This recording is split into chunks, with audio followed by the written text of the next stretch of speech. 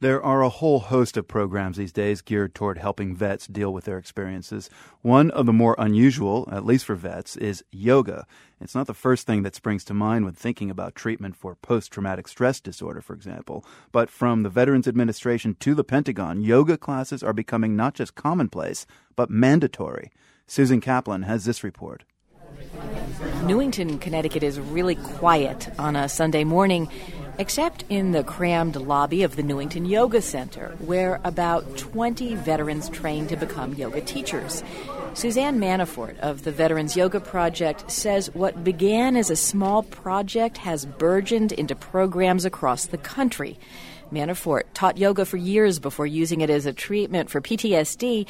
She says she had no idea she might need to make adjustments to her teaching until she made mistakes. Touching is a mistake. In yoga classes we touch all the time, but to somebody who's been sexually assaulted, that's a huge violation.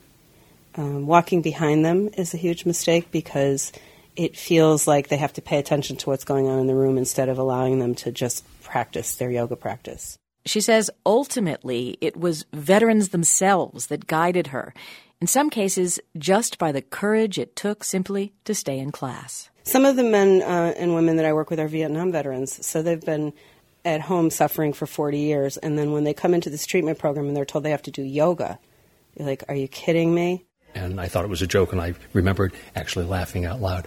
And they said, no, really, we're not kidding. You're going to be going to yoga. Vietnam veteran Paul Grzywinski is training to teach yoga to veterans.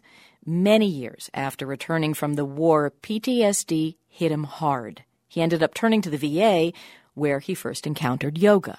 And I just thought of myself in tights and, with a bunch of women. And I know that sounds sexist, and I'm not, so forgive me. But it was such an alien concept to me. And Grzywinski's early misperceptions are one reason Dan Libby, a co-founder of the Veterans Yoga Project, says the 12-week yoga training for treating vets with PTSD tries to strip all the new agey stuff out. We really emphasize that is leave all the Sanskrit names at home, right? Leave the candles at home. Don't talk about, moonbeams and, chakras and all these things. It's really just about learning about your body and your experience, right? It's learning how to breathe. I am Lieutenant Colonel Melinda Morgan. I am active duty. I am stationed in the Pentagon as part of the Office of the Secretary of Defense Press Operations. Lieutenant Morgan deployed right after 9/11 and started teaching yoga to those who had served and those who were preparing to go to Afghanistan. So I started teaching veterans 10 years ago. And one of those veterans that I taught became an instructor himself. And so in 2007, when he was in Iraq and I was in another location, he writes me a note. He goes, Colonel Morgan, I have to teach yoga, and I don't think I can. I'm like, oh, yes, you can. So I wrote it down, all of the poses, emailed it to him, and helped him on his way to become a certified teacher. Today, Morgan teaches at the Pentagon, and she says classes once sparsely attended are now full every day.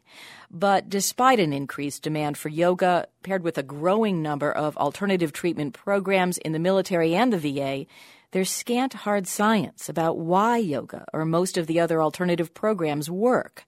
Yoga instructor Dan Libby hopes the government does some studies soon, because without more data, returning troops won't take the programs seriously. For The World, I'm Susan Kaplan.